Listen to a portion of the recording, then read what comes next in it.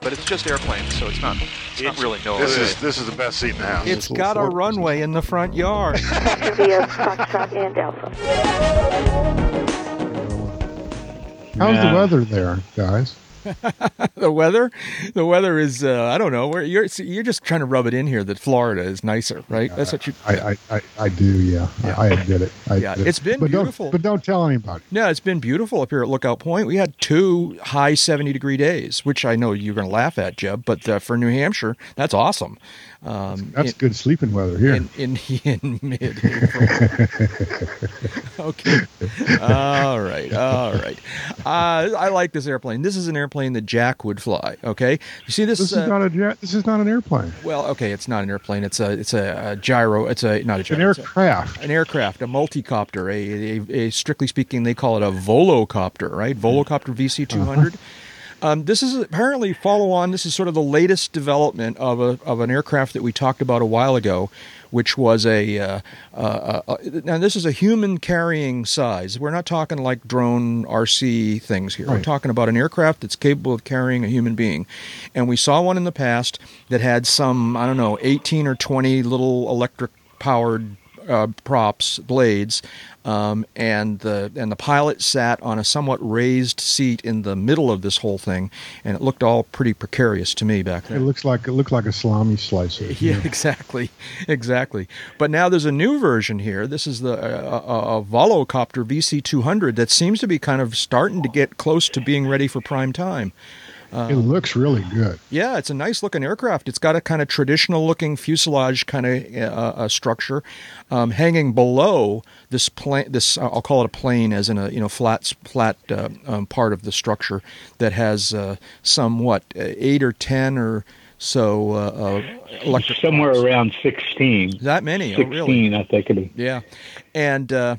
It's looking nice to me. I'm tempted. I'd be tempted to fly this thing. I kind of like this design, and this video that we're looking at is actually a flight test. I don't know. They seem to claim it's the first manned flight, and maybe it was, but it's and they did a relatively low hover and travel across a field, and they picked the biggest guy in the county to make that first manned flight. The guy's built like a linebacker for the NFL or something. Well, I guess that's to the aircraft's credit, I guess. I would agree. I would agree. The other thing I saw in this was when the pilot just released the joystick, and all this is joystick. There's no cyclic or anything like that. I don't know exactly how all that works, but it's just a joystick. And when he released the joystick, the aircraft just hovered. Right. It's it apparently has some sort of stabilization built into it, which is a good thing. I personally think it ought to go back to more traditional rotorcraft controls, but with a cyclic and a I don't know why. Really? Because they've got this all dialed down into one stick with electronic fly-by-wire controls, and if you look at some of the shots in there, you'll notice that he's yawing the aircraft around by twisting the stick. And no, I don't think there's any rudder pedals in it. So he twists the stick and it yaws around, pushes the stick left and right for shallow banks. I don't know where the throttle is or whether he just pulls back and it adds power and goes up. But it seems to be very well controlled and very well coordinated with that single stick that we can see. Yeah. So I kind of like it. And the fact that it's self-stabilized, appears to be self-stabilized, is a plus, because that's always seems to me one of the big challenges of learning to fly rotorcraft is that it's a balancing act that is manually done. But particularly with helicopters. Yeah, that's right. Well, stabilized is always better than unstabilized. Right. Yeah, right. But right.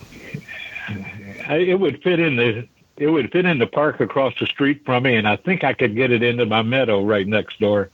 I think so. Yeah, I'd fly it. Yeah, it's kind of cool. The what was it called again? The Volocopter VC-200. I'm not looking at the video right now because I dare not open it on my computer, but I looked at it earlier, and it's pretty cool. Pretty cool. Okay. So, see, there is something good coming out of drone technology, right? Yeah. Well, as long as it stays out of the way of other aircraft. Oh, yeah. Well, But that's a manned aircraft. That's a totally different kettle of fish compared to the multi-copter drone aircraft that seem to be the root of so many problems. Right. Yeah. Well, and what I'm talking about is the technology coming out of drones is maybe starting to be applied more to a human-carrying aircraft, which I think could be a good thing. Anyways. Hey, welcome, folks, to Uncontrolled Airspace. I almost forgot the name of the podcast. I'm thinking, wait a minute, is that the right word? Uncontrolled Airspace, the General Aviation Podcast. Wait. What? Have you been seeing other podcasts? As a matter of fact, I have. But that's another story for another day. Welcome, folks. This is Jack Hodgson. I'm coming to you from high atop Lookout Point in beautiful Nottingham, New Hampshire, where it's been beautiful, but it's going to rain today. But that's okay. It's warm. It's nice. And it's Friday afternoon here, and we're anticipating the arrival of all sorts of family here. Lookout Point, for people who may be not following this, Lookout Point is actually it's a family home. Once upon a time, it was a summer home. Now it's a year-round home that's shared by all my brothers and sisters. And as the weather gets nicer and the weekends happen, everybody gathers and we have a good old time. And so I've got all kinds of family inbound for the weekend, and it's going to be fun. It's going to be nice. Good. Here talking with my two good friends in our virtual hangar. One of those voices out there is Jeb Burnside, talking to us from somewhere near Sarasota, Florida. How you doing, Jeb? I'm doing well. Weather here is warm and breezy. Very pleasant day. Trying to get some stuff done, and just having a good week. Very nice. We're winding up a good week. Yep. So you just got back from Big Trip. I don't know if you want to talk about that later on or now, or let me say hi to David first, and then you can decide what you want to do. My other good friend here in the virtual hangar is from the air capital of the world, Wichita, Kansas, Dave Higdon. Hi, David. How you doing? Doing wonderful. It is a spectacularly blue sky day here for like the third day in a row. Temperate, light winds, great day to go flying. Yeah. The gray skies in your neighborhood right now have to do with your computer and or internet connection. Maybe people may notice that Dave is on on a cell phone right now because Skype was fighting us once again. So that's why Dave sounds a little bit different. But we can hear you just fine, and everything's going to be fine and hunky-dory and whatnot. I'm glad, because if it was just hunky, I would not be dory. It's been a crazy, 2 weeks, 3 weeks in uncontrolled airspace land. I'll tell you, boy, we just had so much fun over the last couple of weeks, and I just wanted to kind of revisit it and tell you guys what a lot of fun it was for me. We did episode 400 from All Went Flying, and in Jeb's Debonair. Thanks for hosting us on that, Jeb. That was my pleasure. And it was a lot of fun. That was a great day, and we didn't know what we were going to get when we decided to wire up some audio recorders and go flying. But I think it came out pretty nice, and we're getting some nice comments from listeners on it. I don't know if you guys had a chance to listen to any of it yet, but it came out well, and. I started in on it. I haven't gotten very far, but I'm enjoying it. Actually. Yeah, no, it's nice. It's pretty interesting the way it. We've got it's a combination of what you would hear flying, talking to ATC, but then seeing the sights and then talking about other things, and it came out to be so much good material that. It split it into 2 episodes, so there's a 400 Alpha and a 400 Bravo out there. David, you have any thoughts? That would be a very, very special episode. Yeah, I know. Very, very, times 2 very special. Both those episodes, both those editions are in the feed right now, in the UCAP feed, and people are listening to them. Then we did Foxtrot worth of UCAP dailies from Sun and Fun this year. And that was great. We just did a whole bunch of dailies, and then did 2 full-blown episodes. The first full-length episode has been in the feed for some time now, and the second one is getting finished up right now. And we'll get. Although anybody who really wanted to hear it could have listened to it live on Sun and Fun Radio. So it's been a crazy month. Live from the deck. Yeah, I know. So, it's been fun. You want to talk about your adventure for just a minute, Jeb? Yeah, I presume we've talked about other trips like to Singapore and whatnot. Yeah. Now, I should just give us some context here. People noticed that Jeb disappeared halfway through Sun and Fun, and that's because he had to go off and go on an adventure, which was a round trip to, thankfully, to Shanghai for China. Yeah. Shanghai, China. for A-Base, the Asian Business Aviation Convention and Exposition. Doing that for AIN's Convention News publication. Had another great time. Kind of an arduous journey there and back, but once you're on the ground, things start to come together. Did some good work, had some fun, met some interesting people, and it's all good. Yeah. Now, A-Base isn't really a general aviation. Well, it's not a personal flying show, right? It's not a Cessna Piper kind of show. Well, yeah. Is it? Yeah, They were both there. Well, yeah, so they were all there. what I'm getting at is There was an A36 Bonanza. There was an SR20 Cirrus. There was actually looks like an Icon A5 knockoff. Chinese design and manufacture with Really? Rotax. Yeah. There's a joke there, I think. I don't know what detachable wings. It looked pretty cool. Yeah. Yeah, that sounds cool. Amphib with a Rotax on it. Uh-huh. So that was there. So yeah, there was certainly personal flying. There was a two-seat helicopter, not an R-22, and that helicopter, as I recall, also had an autonomous mode. It would carry people as well as do the autonomous thing. Huh. Yeah. Okay. A lot of this is kind of developmental. But there's some what I would call light GA or personal aviation, but the show is basically about business aviation, right. and it's with an Asian flavor, considering the Asian environment. Isn't that what the B in A-Base is? Business. Exactly. Yeah. Okay. So. Exactly. Yeah, David, you've attended these kinds of shows in the past. What are they like?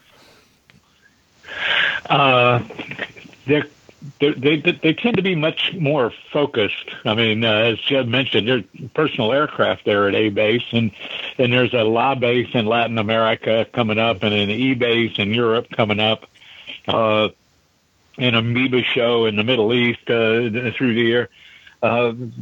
If anyone's ever attended a National Business Aviation Association convention, think the same thing on about a 1/5 scale. Exactly. Smaller footprint, smaller static display, fewer vendors, but the same kind of high-intensity focus on using aircraft for business and personal transportation. And the idea behind them was to help build the business aviation infrastructure and participation outside North America, where it's the largest market. So they added E-Base first, then they went to Latin America, and as China began to move more and more firmly toward building airports and opening up airspace to private users, they launched the A-Base actually about 10 years ago, but it got relocated, reorganized about 5 years ago when they moved it to Shanghai, and it seems to have taken off. Mm-hmm. Yeah, very cool. So you had fun, Jeb? Yeah, absolutely. Yeah. Absolutely. And any quick stories about life in China? I mean, internet sucks. Google's unavailable. Yeah. Everything that you type into another search engine, there's always a delay getting back a response because the computer has to digest it. Mm-hmm. Yeah, exactly. The great firewall has to consider it for a moment. Exactly right. Yeah. So somebody's phone is ringing. That must be David. Yeah, sorry about that. That's okay. I'm just going to let it stop. Yeah. All right. Yeah, Jeb. Anyway. So, yeah, I mean, it was a good time. I'd do it again in a heartbeat. It was a good show this year. Again, met some interesting people. A couple of them I'm having trouble reconnecting with because my emails back to them continue to bounce for spam content. So, it's all of a piece. I had a very frustrating, similar kind of situation. So I'm sympathetic. Yes, I'm sympathetic. Well, cool. Well, welcome home. Yeah, thank you. Welcome home, and hopefully you get to rest up before your next 14-hour airline flight. Oh man. Yeah, I know. Well, I just can't even imagine. I can barely tolerate 7 hours across America. It's just, oh, wow. Oh, you just sleep through most of it or drink heavily, and I guess. Eventually it ends. Yeah, I guess. Prescription medication might be the answer. I don't know. But anyways, hey, we got a couple of off-field landings of the week here. A bunch of things on the list this week have been stored up since before Sun and Fun. So I don't know exactly when this was, but first one is from the Miami Herald website. A small jet makes emergency landing in the Everglades in Broward. Broward's what, like a town, a county in Florida? Broward County, yeah. It's north of Miami-Dade County. A small jet with 2 people on board made an emergency landing Wednesday night in the Everglades near Sawgrass Recreation Park, according to Broward Sheriff Fire and Rescue. So, this is what is this, like an L-19 or something like that? It's an L-39. L-39, excuse me. It's a check. Two-place trainer jet. Two-place single-engine training jet, yes. It's become very popular in civilian circles. Right. And the picture here shows it parked on what appears to be one of these levee roads, right? The guy made a beautiful landing. I'm just shocked and impressed. Yeah, that he kept this on the levee. Yeah. Just amazing, very airmanship. Very impressive. This story is very small, and I haven't done any research to see if there's any follow-on stories here, but I wonder how they got it out. It probably had to take the wings off and truck it out. And put it on a truck or something like that, yeah. Insurance company probably would have paid for it. But and plus, I don't know, do these things operate well off of gravel strips? Because that's basically what he's on right now. I mean, actually, that particular jet is well suited for let's say less than perfect runways. I wouldn't want to put it into gravel necessarily, but it'd come off that road all right if there's space. Right. But that's the hook. Those levees down there don't tend to run long, continuous straight lines like fence rows in Kansas. So when I've landed ultralights on levees down in Florida in the past, we only needed about 300 feet to get up. I think he'd take a little more than that. And that may be kind of an involved removal because I noticed the article said that rescuers had to get to him by airboat. Yeah, that's the other thing. I mean, clearly the cheaper expedient would be to fly it out, but he's got enough runway to land it. How much more runway does he need to take it off? I don't know. It would be really interesting to find out if they flew it out of there. But without calling the company and playing 20 questions, that's probably not going to happen. Yeah, sorry, I was just doing a quick research here. Go ahead, David. It's always intrigued me how some airplanes can be landed in much smaller spaces than they can be taken off from. And that, I think we may be looking at one of those situations there without looking at the POH. I think so too. Yeah, but again, great job. Here's a story. This is another version. So this is from the Sun Sentinel. Let me see if I can send you guys this link here. There you go. You should have a URL now, and I will read it while you guys are looking at it here. SunSentinel.com website, which I believe is a newspaper down there in the area. Headline is, quoting, "It was the miracle on the levee," end quote. Couple who landed jet in Everglades grateful to be alive. The story says flight instructor Gary Solkovitz was preparing to land a retired military jet at Fort Lauderdale Executive Airport when he heard an unusual noise and then they trucked it out.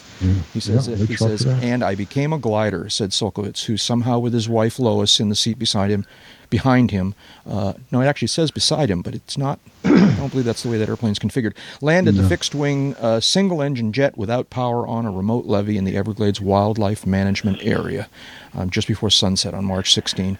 So... That's quite a picture. Yeah, the rig that they're using to lift it out. Oh, okay. My ad blocker is blocking that picture, so I can't see it. What's the picture? Describe it to me.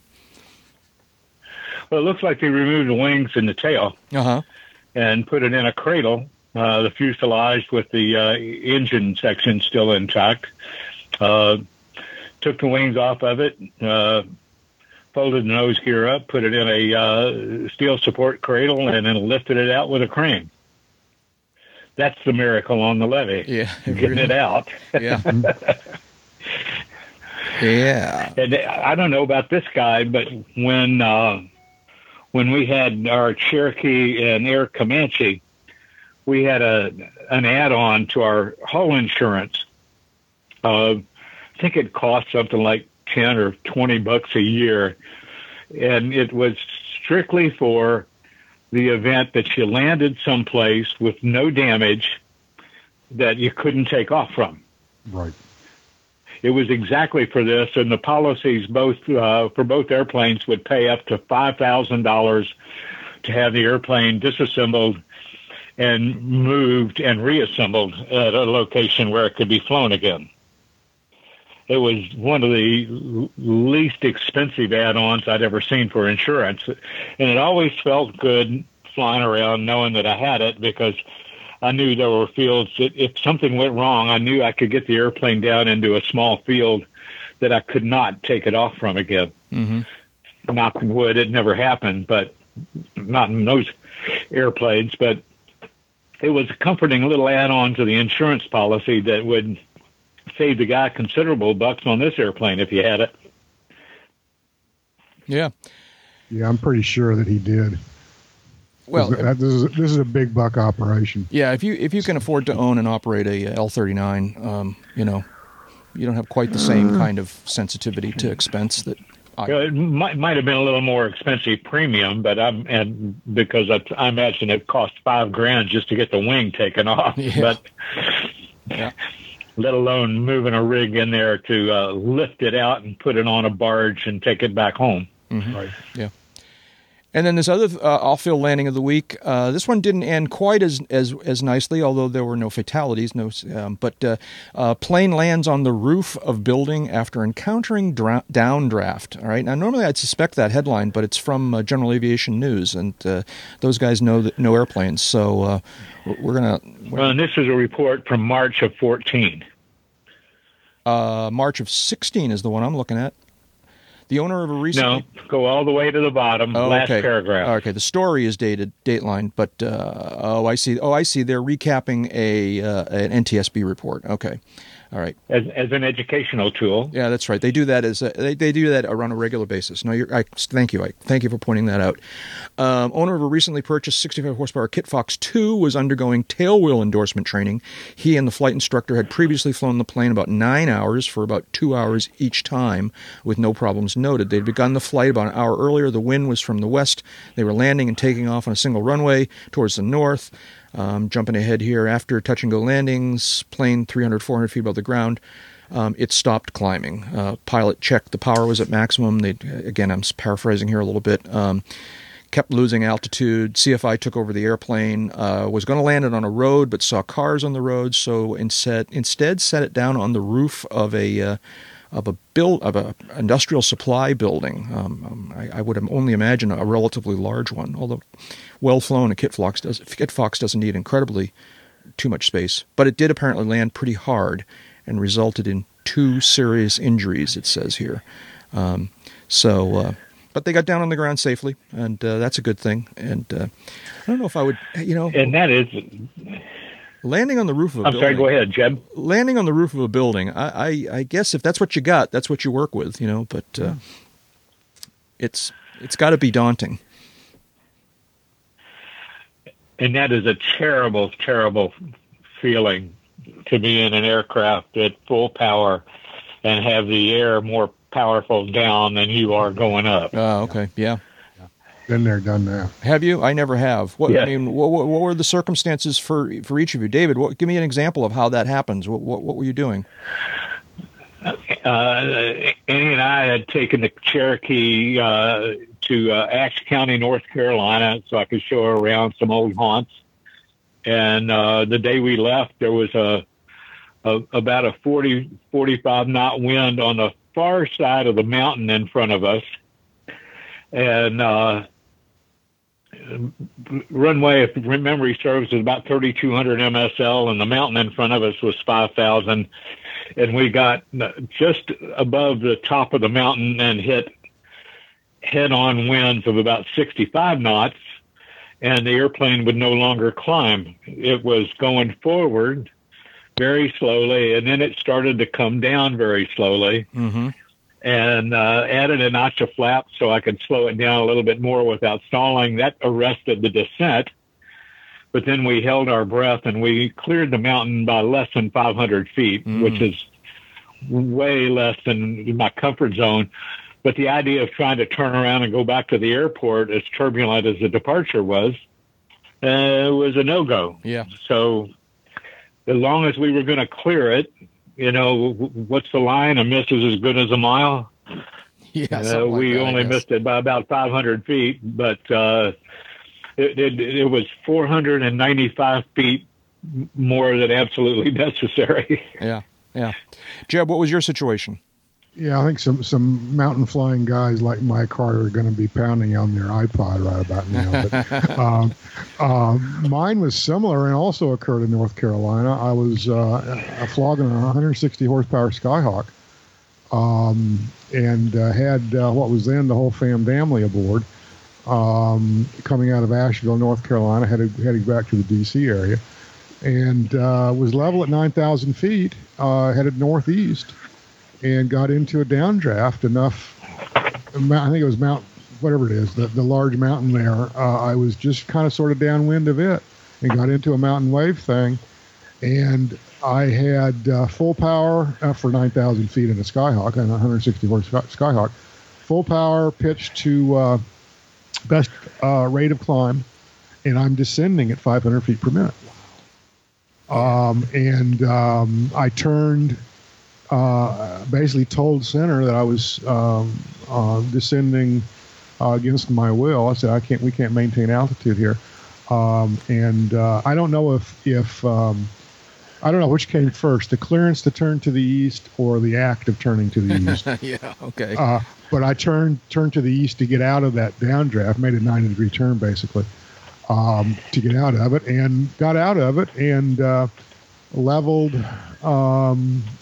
basically flew a few more miles to the east, climbed back up to 9,000 and motored on home. Mm-hmm. But that's the last time I've flown a 160 horsepower airplane on a cross country.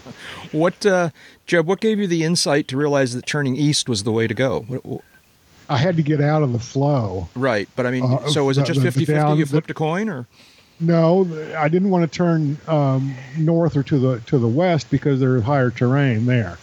Okay. The lower terrain was to the east and to the southeast. And the main thing I wanted to do, though, was get out of, it was like a current of air. It was like a current in the ocean or in a river. Mm-hmm. And I wanted to get out of that current of air, and the most expeditious way to do so was at a right angle. Yeah. Makes sense.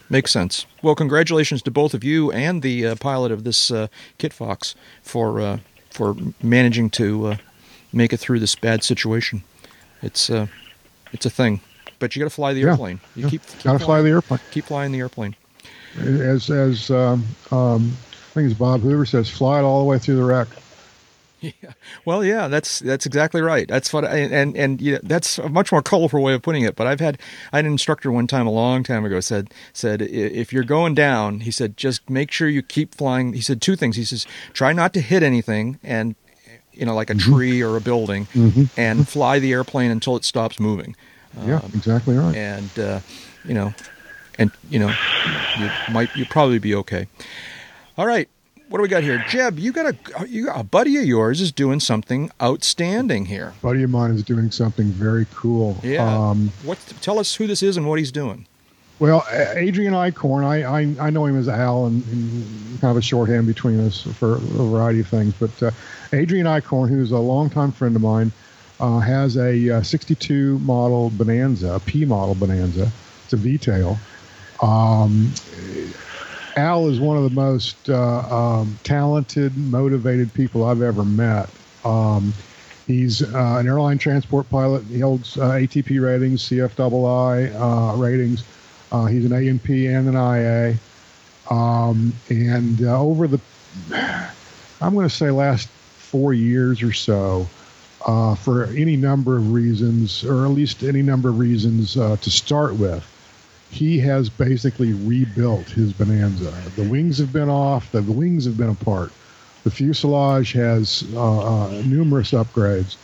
The airplane's basically been, including the engine, basically been rebuilt over this time. New paint, new avionics, all kinds of stuff that he's done all by himself. I won't say all by himself, but he's done himself. He hasn't really shipped anything out to a shop or anything. And then and now that's led him to go on a singular adventure here. Exactly. There were some other factors involved in making the decision to do this adventure, but he is flying solo pretty much. He's had a passenger for a couple of legs. But the rest of his trip will be solo around the world. Around the world, yeah. He made Europe in 2 hops over the Azores, and he's been in Friedrichshafen for that air show for several days. I won't say a week or so, but several days. And today or tomorrow is due to leave. I think he's stopping off in either Greece and or Egypt. And then it's the rest of East Asia, or the rest of Asia, and across the Pacific, and home sometime next month. Yeah, very cool. Yeah, it's very, very cool. He's done, as I say, a lot of work on the airplane. One of the things he did was add what those in the Bonanza community call Dolly Partons. Yeah. Which are 100-gallon apiece tip tanks. So they're a rather large diameter and as long as at least 6 feet long, because they're taller than Adrian. So added those to the airplane. And they call them Dolly Partons. They call them Dolly Partons because their performance is absolutely musical, right? That's what they. No. That's. That's not my understanding of the reason they're called Dolly Partons, but it's the whole thing is just phenomenal. I happened to just kind of on a lark dial his cell phone a couple of nights ago, and damn if he didn't answer. Really? Yeah. And he was in Germany. He was in a hotel in Germany, just getting ready to turn in for bed. Flying around the world is not what it used to be. It's not as isolated as it used to be. Somebody ought to try calling Amelia Earhart's cell phone, see what happens. Yeah, well, there you go. He and I joke a lot of jokes about this trip. For example, I said, Al, do you realize that you and Amelia Earhart have the same initials? And what did he respond to that? And he says it gets better than that. He says, I'm planning to leave on the day the Titanic sailed. And I said, well, yeah, that plus, the color of your airplane is just about the same color as ocean water when looked at from a search airplane. So I think it's safe to say that. Go ahead, Jeb. I'm sorry. He says, yeah. He says, I painted the tip tanks white. Painted them white so they look like white caps. So I think it's safe to say that Al Eichhorn is not superstitious, is what you're getting at. Well, no, he's not. But amazing guy. He's a first officer for JetBlue, riding on the A320. Used to be in the Hangar 6 operation at the FAA's operation there at Washington National Airport. He's flown corporate for Washington Redskins owner Danny Snyder. He's just done a lot of things in his life, and this is just the latest adventure. And I'm very proud of him, very happy for him, and can't wait to talk about it when he gets back. Yeah, very cool. He flew November 2 and November 3 with my longtime friend Ken Papard. Exactly. When they were both at FAA. Uh-huh. And I've been intrigued by some of the media coverage on this. Remembering having lunch with you and Adrian at the Sunset Grill, it's at Sun and Fun years ago. Right. He was rebuilding the airplane at the time, And we're talking about how part of the reason he was doing that was so he could take the slow moving vehicle sign off the back. And you two guys going back and forth reminded me of me and you going back and forth on something. But I chuckle every time I read one of these articles that says he spent the last year rebuilding this airplane. Last year, my prop tip. This has been going on for what, 6-7 years? It's been going on a while. He started this by wanting to add the wide baggage door to his baggage compartment, to his airframe, and the wide baggage door was introduced on the model subsequent to his, and had never really been retrofitted to his model. So there were a bunch of paperwork humps that he had to jump through to do that. The work is meticulous. As another mutual friend of ours and I were talking in the weeks, he at one point he was replacing wing panels, the upper surface wing panels in both wings.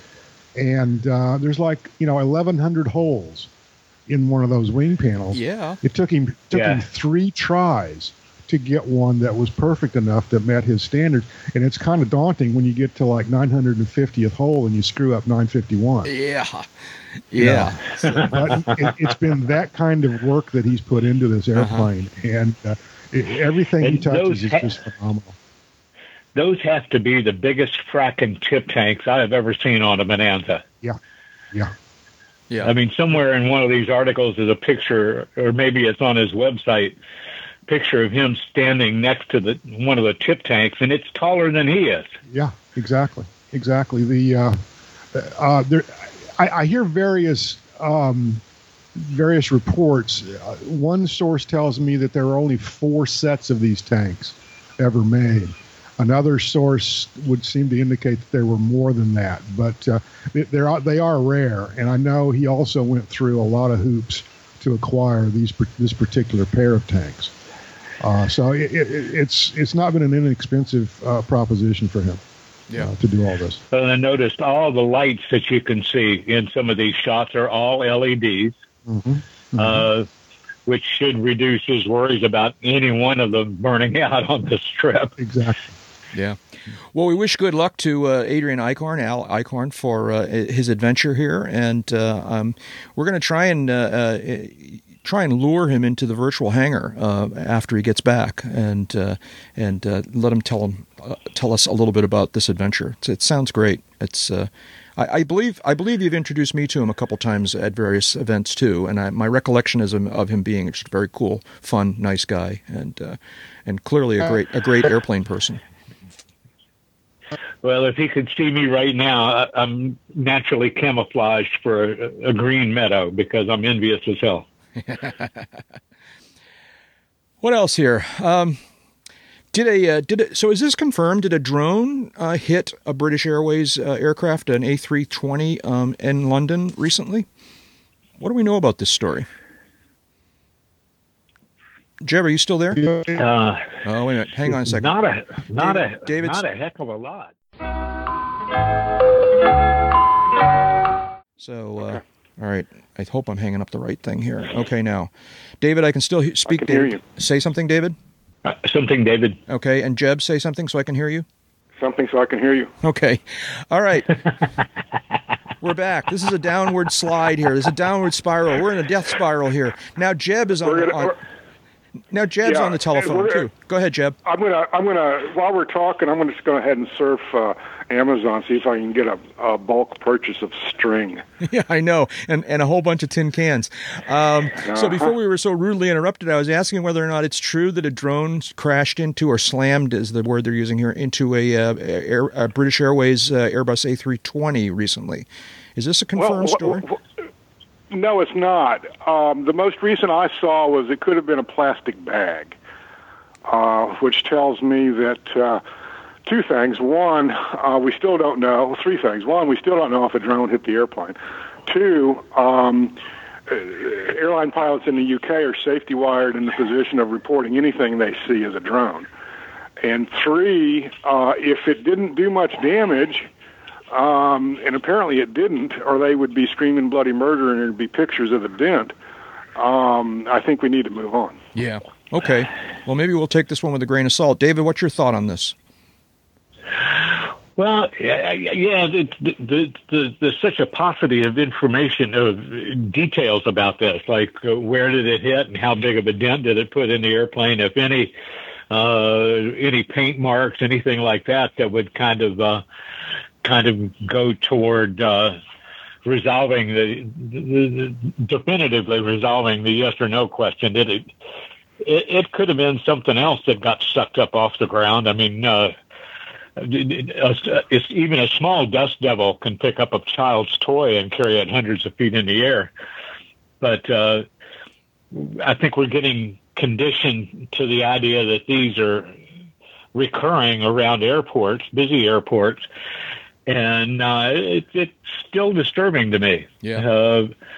So much information out there for the aficionados of those aircraft that very explicitly lays out don't fly near airports. And still they want to go play bob and weave with something many thousands of times their weight. And I've just got this terrible fear of an engine sucking up one of these that's just big enough to cause it to power down when a guy's on short final in a 100,000-pound airplane. Yeah. Bad day for everybody. It's going to happen. It's just a matter of when and where. And for all we know, it has happened. This report notwithstanding, but it will happen, and it will be a problem at some point. Yeah. A lot of the problem though is just education, and the FAA does a lot of things wrong. They do some things right. So far, I give them maybe a C average on their education efforts with respect to drones. But it could well be the operator doesn't know he's that close to an airport. He probably isn't all that close to an airport, all things considered. But he or she is not really paying that close attention to the flight routes. Yeah. Has Britain instituted the same kinds of licensing and certification controls that they're trying to put in place here in the U.S.? I have no idea. Yeah, I don't know. Anyways, all right. Well, maybe this wasn't one of them, but everybody be careful out there because this is going to happen eventually. I'm afraid to say. Oh, exactly. Exactly. I think whether we are or not, I think I'm going to declare that we're reaching the end of our allotted time. I'm comfy. I mean, now I can walk around. I don't have to wear a headset. I see. You're liking we don't this, have to stop. Okay. Yeah, So I'm not turning this down. Now the story comes out. All right. Well, we do have a handful of shout-outs here. So let's move on to shout-outs, and then we'll call this thing a wrap. A handful of shout-outs here. I'll go with the first one.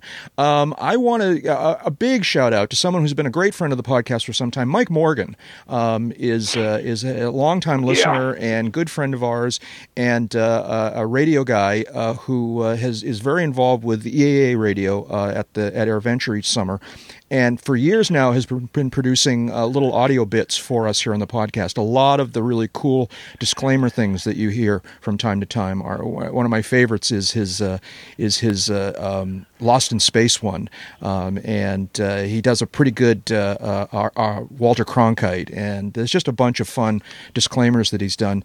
He also does, for our appearances on EAA radio at AirVenture, he does all the different promos there, and he has literally collected a library of embarrassing things that we have said over the years, and he likes to edit them together into little clips that do in fact promote the podcast, and we love them, and we act like we're embarrassed. We do. Well, I guess we are embarrassed, but we love them anyways. In sort of a celebration of our episode 400 and the beginning of our 10th year here, I sort of hinted that he might want to create a special one of these, and he jumped on it. He was really game for this, and he put together this kind of interesting sort of, I don't know if it's rap exactly, but sort of edited thing where he takes what's the word? There's a word for it. Tuning, toning. Anyways, he did this really cool editing job with a bunch of these little embarrassing things we've said, combined with the UCAP theme music and an introduction from Walter Cronkite. And we used it at the beginning of both of the episode 400 episodes, and it'll probably appear from time to time throughout the summer. But I just wanted to make sure that Mike Morgan gets the thanks that he deserves for this and all the things that he's done for us over the years. Times 10. Almost 10 years and 400. For everything. Yeah. Hang on, one at a time. Jeb, go first. Yeah, I was just going to say times 10.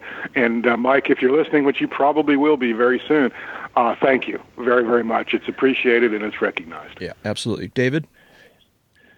Almost 10 years and more than 400 episodes.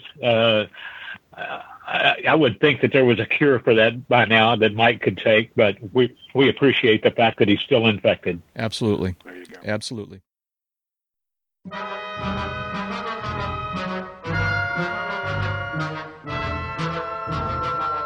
We don't have to be lost in space. I can fly the Jupiter 2 and get us back home to Earth. Warning, warning, warning, warning. Silence, you belligerent bucket of bolts. Dr. Smith, you must not take the controls until you have received a safety briefing. Oh, all right then, go ahead. The members of the Uncontrolled Airspace podcast are participating as private individuals.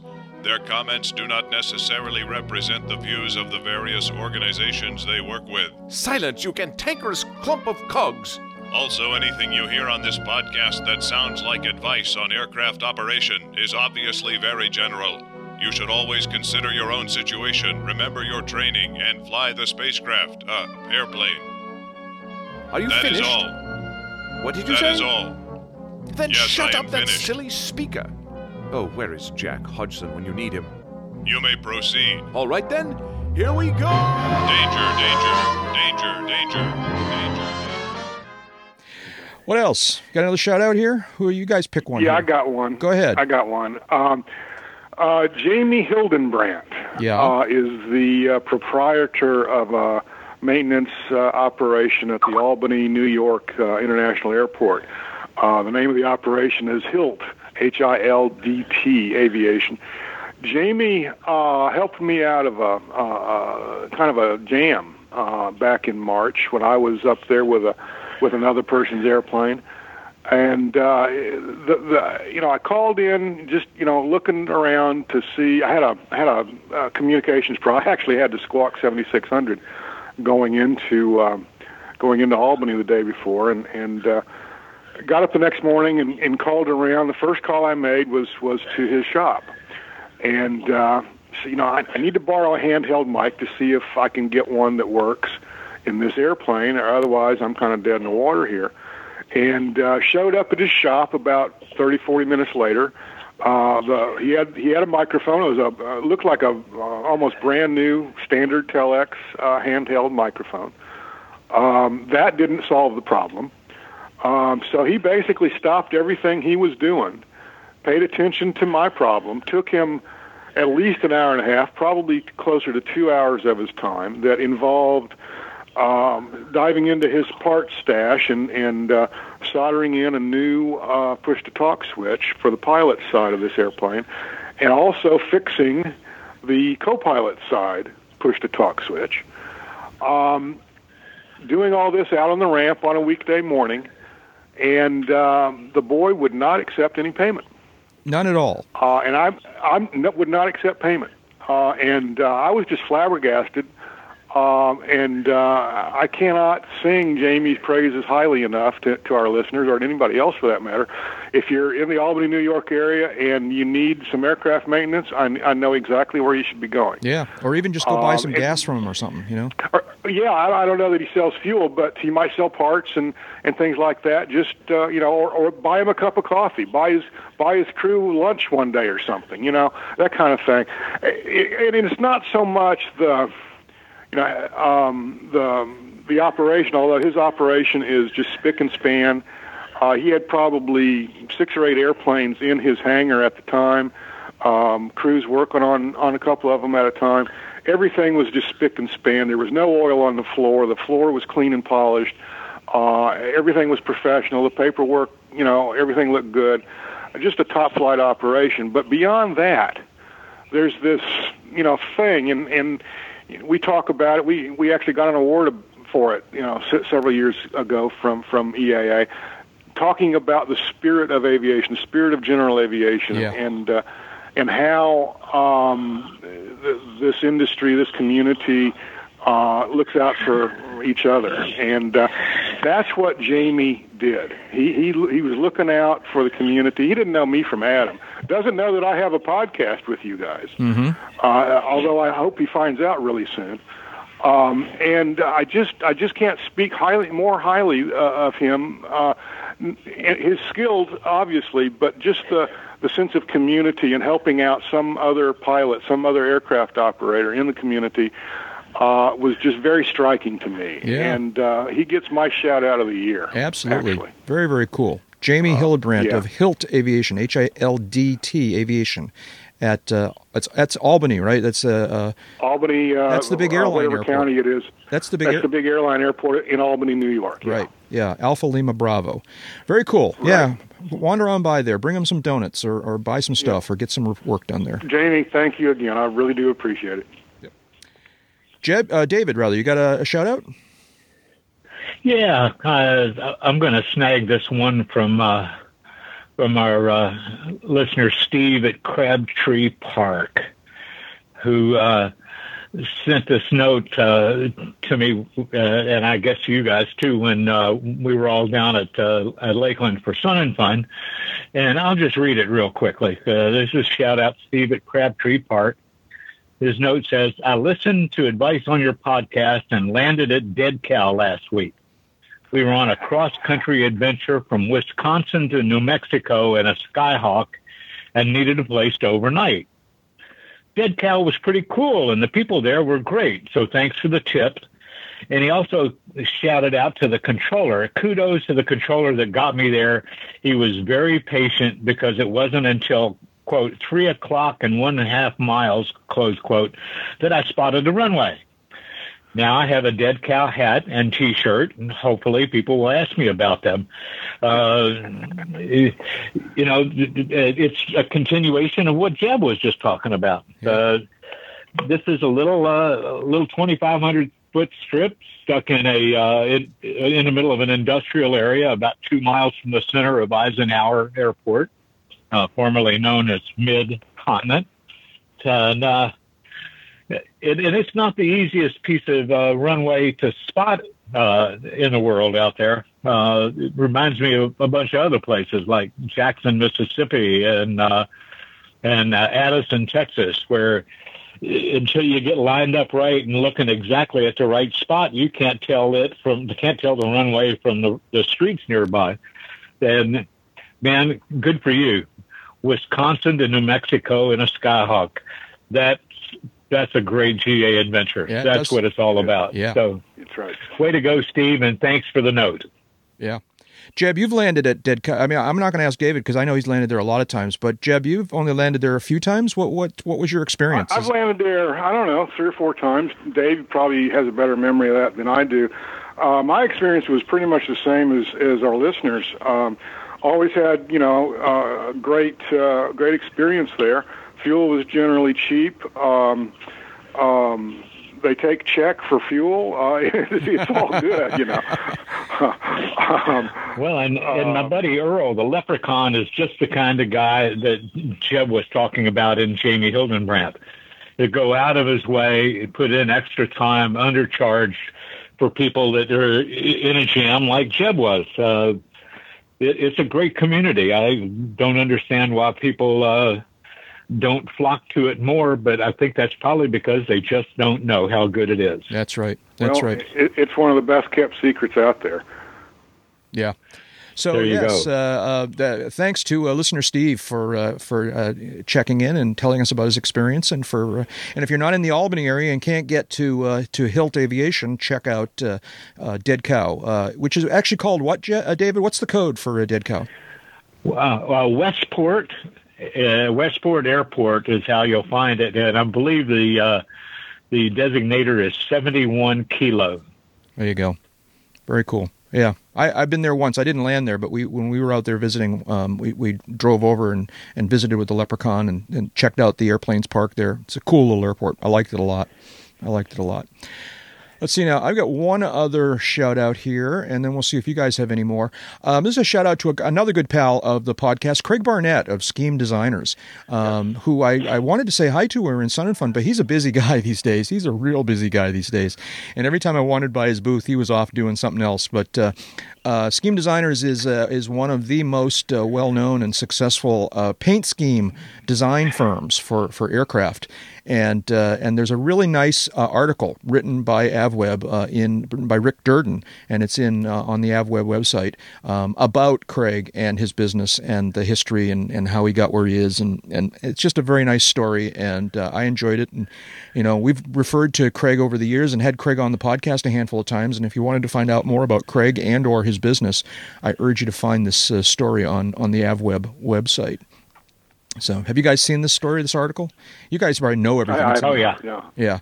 I knew some of the things that are in this article, but some of it was new to me. And he's just he designs paint schemes for airplanes large and small, or inexpensive and very expensive, I should say. And some really nice work. He's done paint schemes for the OEMs that build airplanes. He's done them for the airlines.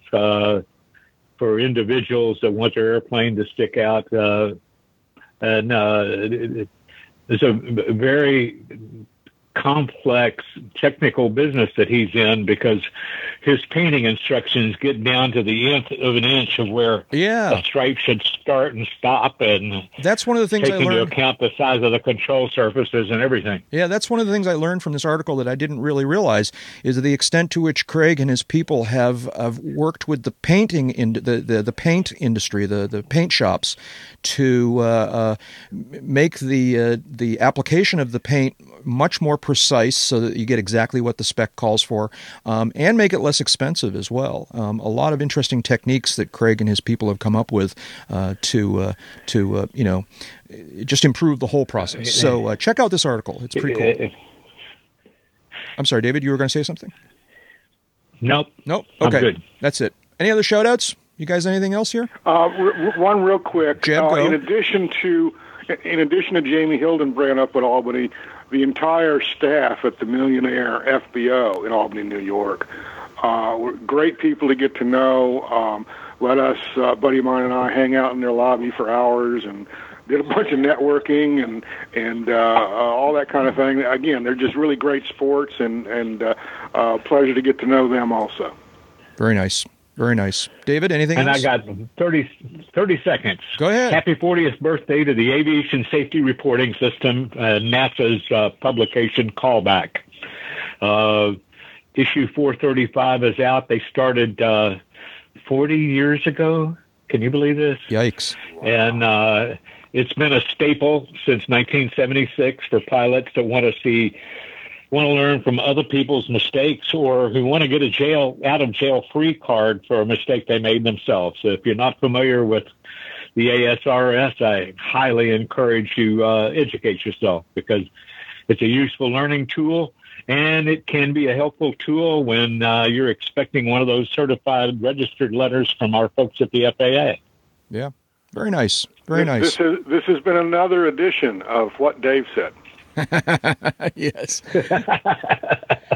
Well, thank you, boys. I appreciate your taking the time, and I appreciate your patience and your perseverance here.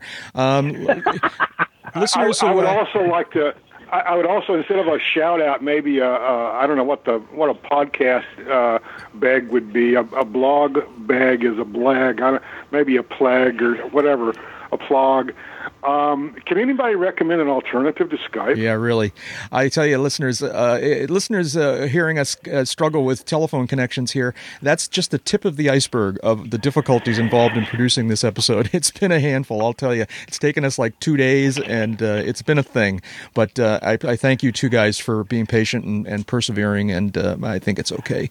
So, Dave Higdon. Hey, episode 400 was a flight in the in the park compared to today. It kind of was. It kind of was. This was a challenge. Dave Higdon is a aviation photographer and aviation journalist and the U.S. editor for London's Ab Buyer magazine. David, you been working on anything fun? What are you writing about? Well, my Friday business aviation blog today on avbuyer.com looks at two safety efforts in the community that are celebrating anniversaries. ASRS and Callback, as I just mentioned, their 40th. And this year will be the 20th Bombardier Safety Stand-Down, which you boys are both familiar with. Yeah. But it is one of the most amazing 4 days of human factors and hands-on learning that you could ever get, and it is worth way more than you have to pay for it because it's free. It's free. Yeah. All you got to do is get yourself there, pay for your hotel room and meals. They're not opening up sign up just yet, but they will here in another few weeks. And you don't have to be a corporate pilot, although that's very much evident in the focus. But as you sit through those sessions, you find out that what applies to those guys flying turbine jets and turboprops equally applies to us guys down in the non-oxygen required territory. So congratulations to both programs. They're great use. Very nice. Very nice. David, where can people find out about you and the things you're doing on the internet? avbuyer.com, aea.net, where I write for avionics news. Or if you into nostalgia and want to see what some of the stuff I did years ago, you can do a Google search for Dave Higdon and aviation, and that way you'll eliminate the golf writer and the theoretical physicist. There you go. On Twitter, Dave Higdon. And on Twitter, you're Real Higdon. Real Higdon. That's Higdon. The real deal. That's right. And Jeb Burnside is a freelance aviation writer and editor, serving as the editor-in-chief of Aviation Safety magazine. What have you been working on, Jeb?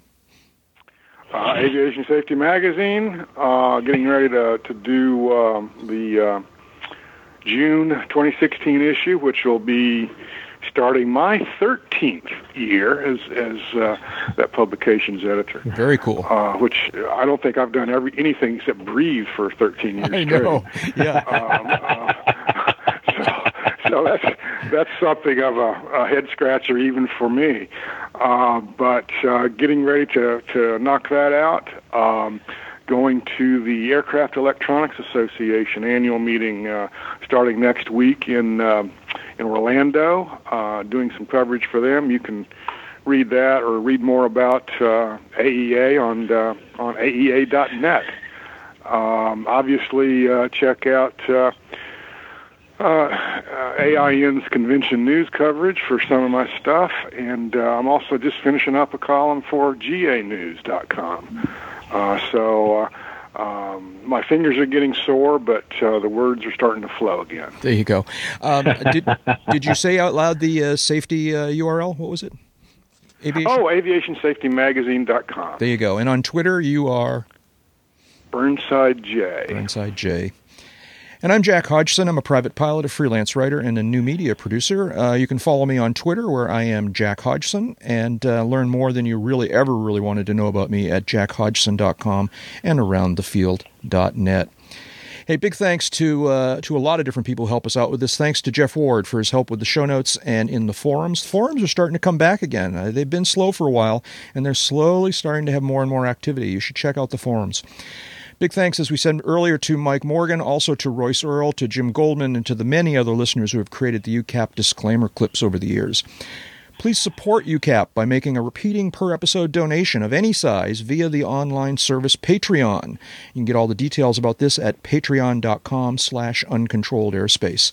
And while you're at it, please go into iTunes and give us a review there in iTunes. It really does help. And you can follow us on Twitter at twitter.com/ClassGairspace. That's class, the letter G, and then airspace, all one word. You never know what might turn up there. You can also listen to UCAP in the free section of Sporty's Pilot Shop's mobile app Takeoff, along with other podcasts and special Sporty's content. Get your UCAP hats, shirts, and other cool gear at the UCAP swag shop at uncontrolledairspace.com/store. And don't forget to check out the rest of the UCAP website, 10 years worth of UCAP show notes and episode downloads. And last but not least, chat with us directly and with many of your fellow listeners in the Uncontrolled Airspace forums. All of that is at uncontrolledairspace.com. David, were you going to tell us something? Live long, be happy, and go fly, because time spent flying is not subtracted from your lifespan. Bye-bye. And that's enough talking. Let's go flying. I just want to thank both of our listeners for sticking with us.